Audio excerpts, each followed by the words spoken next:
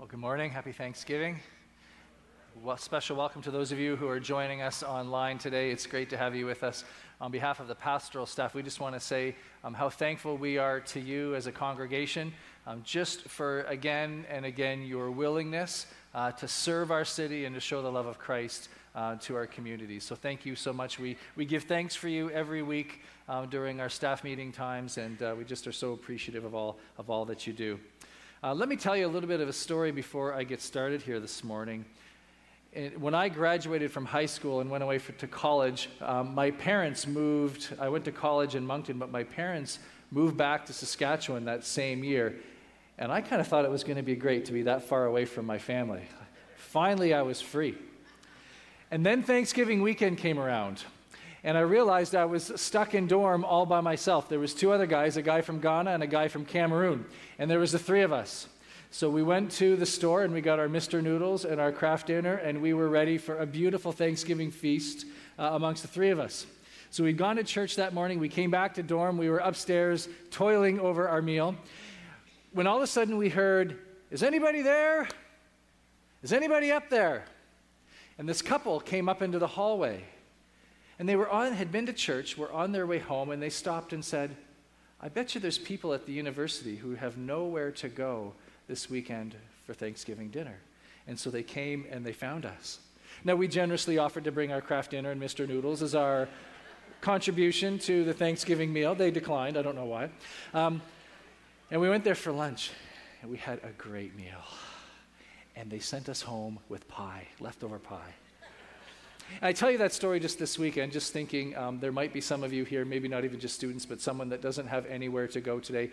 Maybe as you're leaving even today, you just reach across the room and invite someone to come and join you. Most of you have overpurchased and overcooking in hopes of having leftovers right until about Thursday of this week.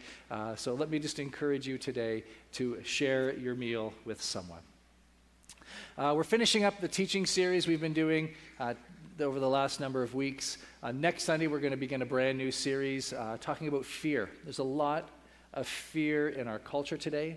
There's a lot of fear in people's lives today, and we're going to be speaking about that. But I want to draw your attention to Sunday, November the 19th. We are going to celebrate our church's anniversary. It's a milestone. River Cross Church is 175 years old this year. Can you believe it? 175 years old.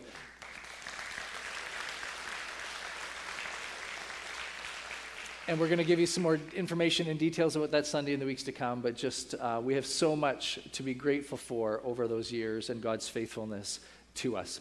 Well, we've been going through the scriptures and wrestling with what it means to be the church. We started talking a number of weeks ago that every Christian is called in some way to live out their faith and to reflect the goodness of God to our world, in particular to the people whom you live closest to. We started talking about the fact that we represent the incarnated Christ, that God has sent us into the world. That is part of our identity.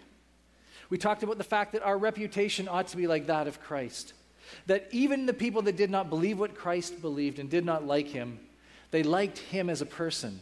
They may not have believed what he believed, but they liked him as a person. We talked about what it meant to have a conversation with people, and the power of the opportunity to sit down with someone and talk about faith and talk about where people are at and the way that God opens doors as we do so. Last week we talked about transformation, that it's our hope that every person would have the opportunity to experience the transforming grace of God in their life. And there's nothing more beautiful than seeing someone's life opened to the grace of God. And part of that transformation needs to keep happening in our own lives, and how essential that is. And I want to encourage you today, because I know as we've been talking about this stresses a lot of us out. This whole idea of allowing God to use us to share faith with somebody, to pray with someone, to invite someone to church, it's scary. It's scary because our world has changed. Think about this. In 1963, the newspaper, the LA Times, published your weekly Bible reading verses for you. Think about that. The public newspaper published the Bible verses that you ought to read into the week. The world has changed. Churches are closing. Church attendance is dropping. There seems to be this real move away from Christianity. And yet, There is an incredible openness to spiritual things, and people all around us are asking the very spiritual questions of life. And so we've been wrestling with, over these last 5 weeks, what does it mean to be the church today, in this day?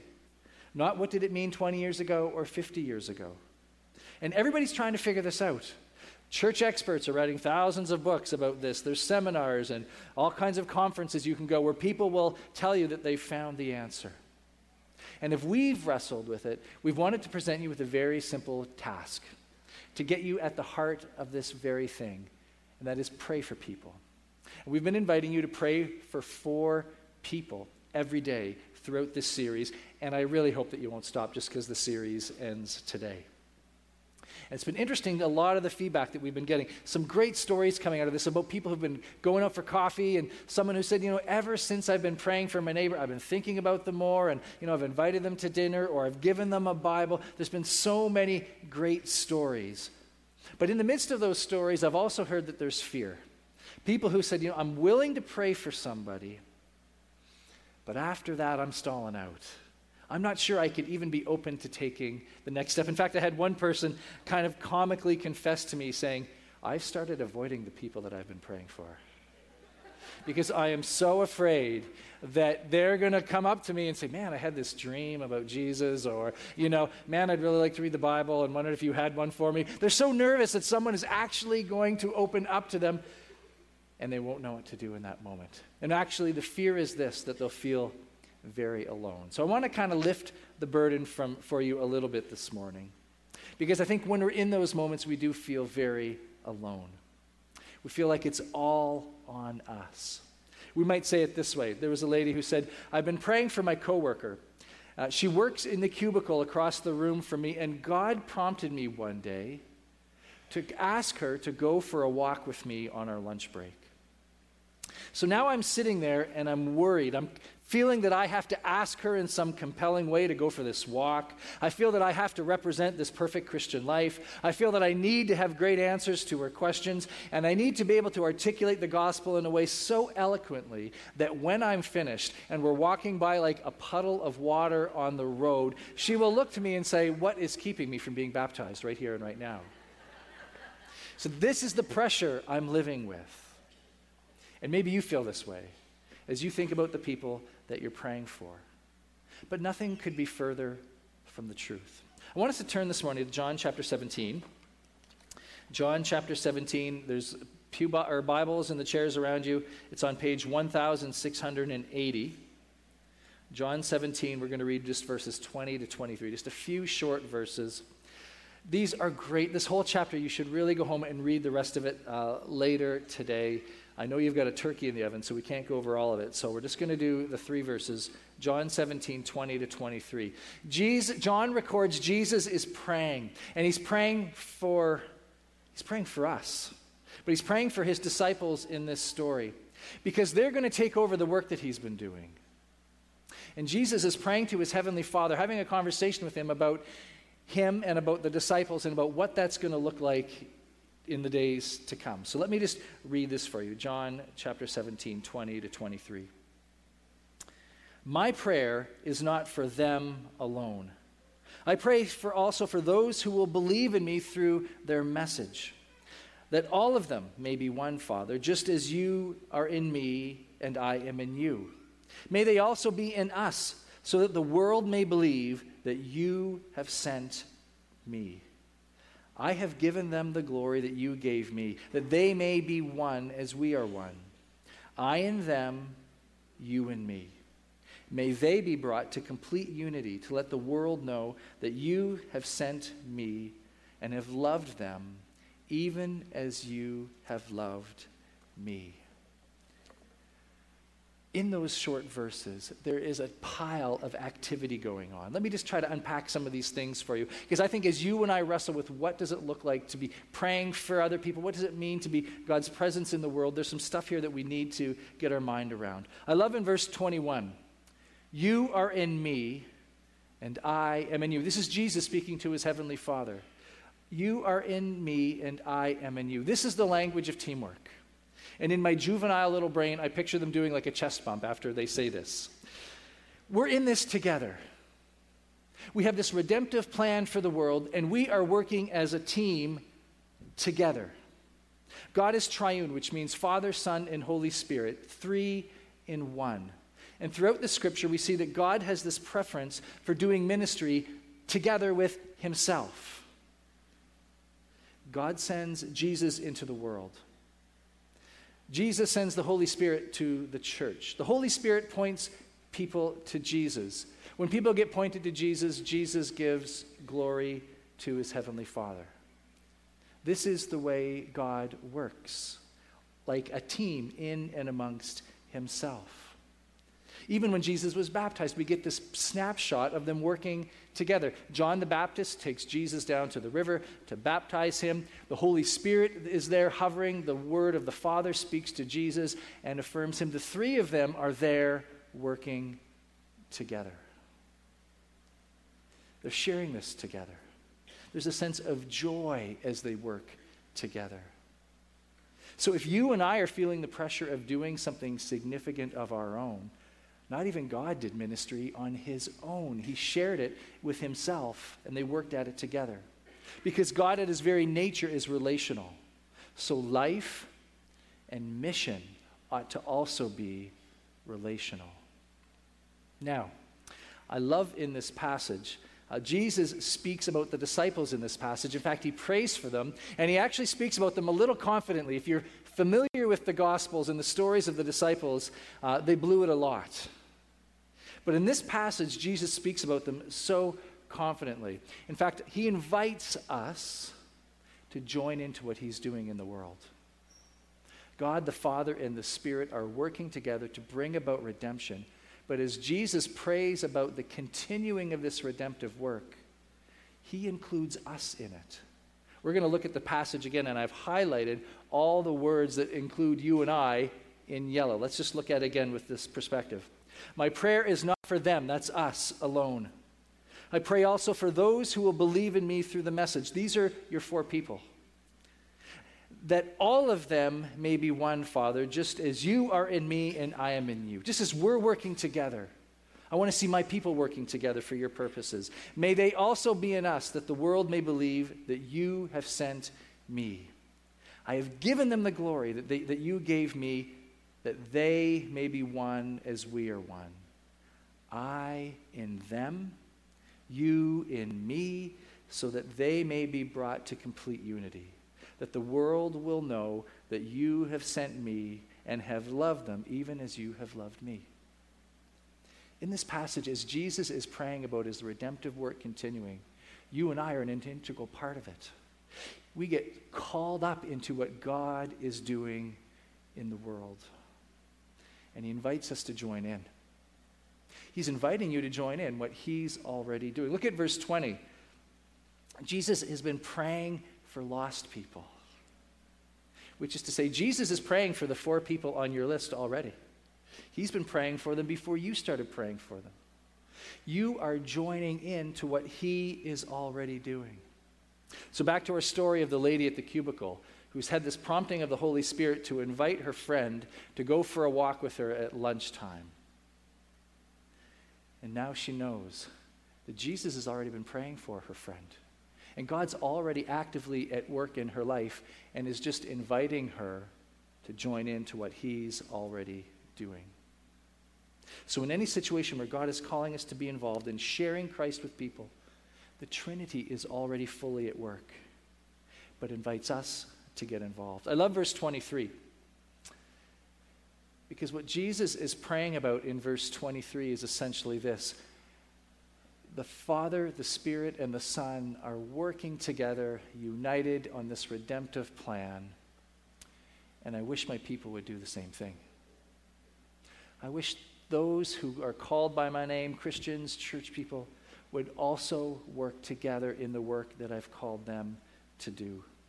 That we ought to have each other's backs, that we ought to be praying for each other, offering support, helping, encouraging, financing, listening, sharing together. So that there is never a moment when anybody is either trying to live out the Christian faith or trying to share Christ with other people and they feel like they're doing it alone. No one should ever feel like they're doing this alone. And sadly, I think for too many Christians, being part of a church family just means sitting beside somebody for an hour on Sunday. And that's the extent of their contact with the family of God. As I was thinking about this, I was thinking about how much fun this is.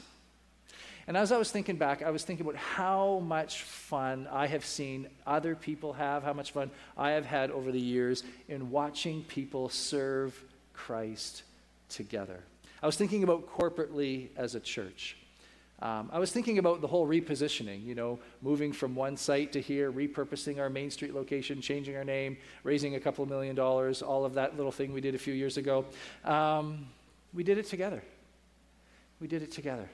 I was thinking about Christmas ministries that are coming up soon, and the 100+ people who will work together to serve hundreds and hundreds of people, and they'll do it together. I was thinking about our Big Kids summer camp that we do here once every July and August, and the 100+ people who will gather together, and everyone will have their own part, but they'll do it together.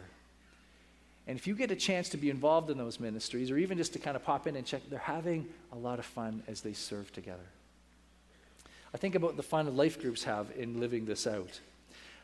There was someone in our church had a family member passed away, so I went to the service to support this guy, and I noticed that 2 rows of people from our church came also to show support to this guy in the midst of his loss.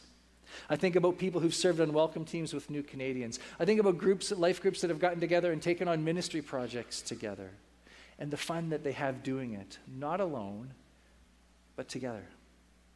And personally, in my life, I've experienced on so many different occasions encouragement from people, prayer support from people. I've gone into difficult meetings or difficult visits with people at times, and I've known that I could go into that without fear because there were people that were praying for me. I was not there alone.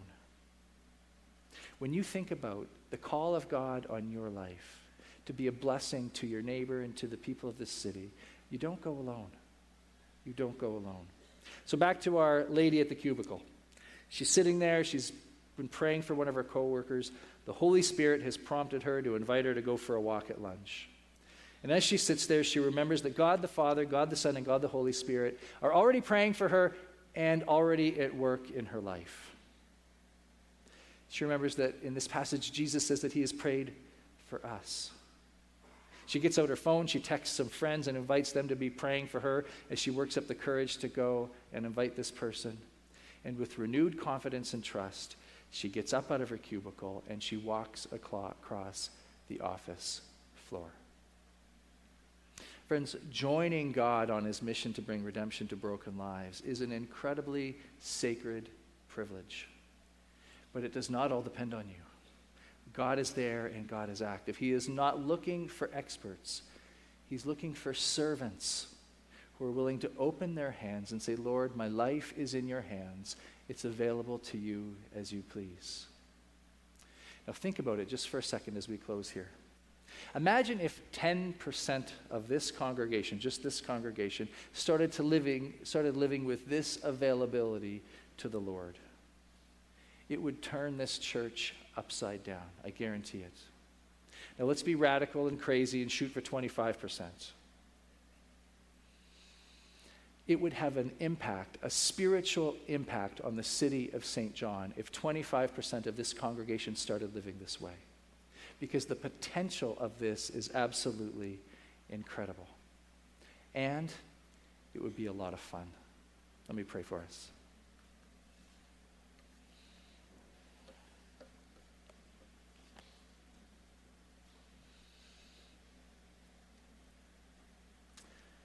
God, we are so grateful that you would even see fit to invite us into what you're doing.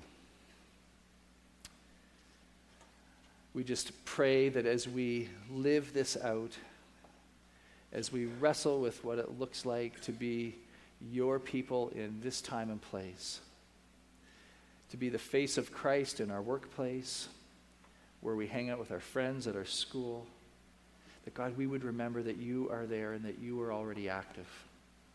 That the people that we have such a burden for, that you love them and have been praying for them. And God, that we are joining you in what you're already doing. We pray for our city. We pray for those who are spiritually lost, who are wondering, God, is there hope? Would God even welcome somebody like me? Would they use the congregations of this city, Lord, to show them the way, we pray. Amen. Stand together as we close.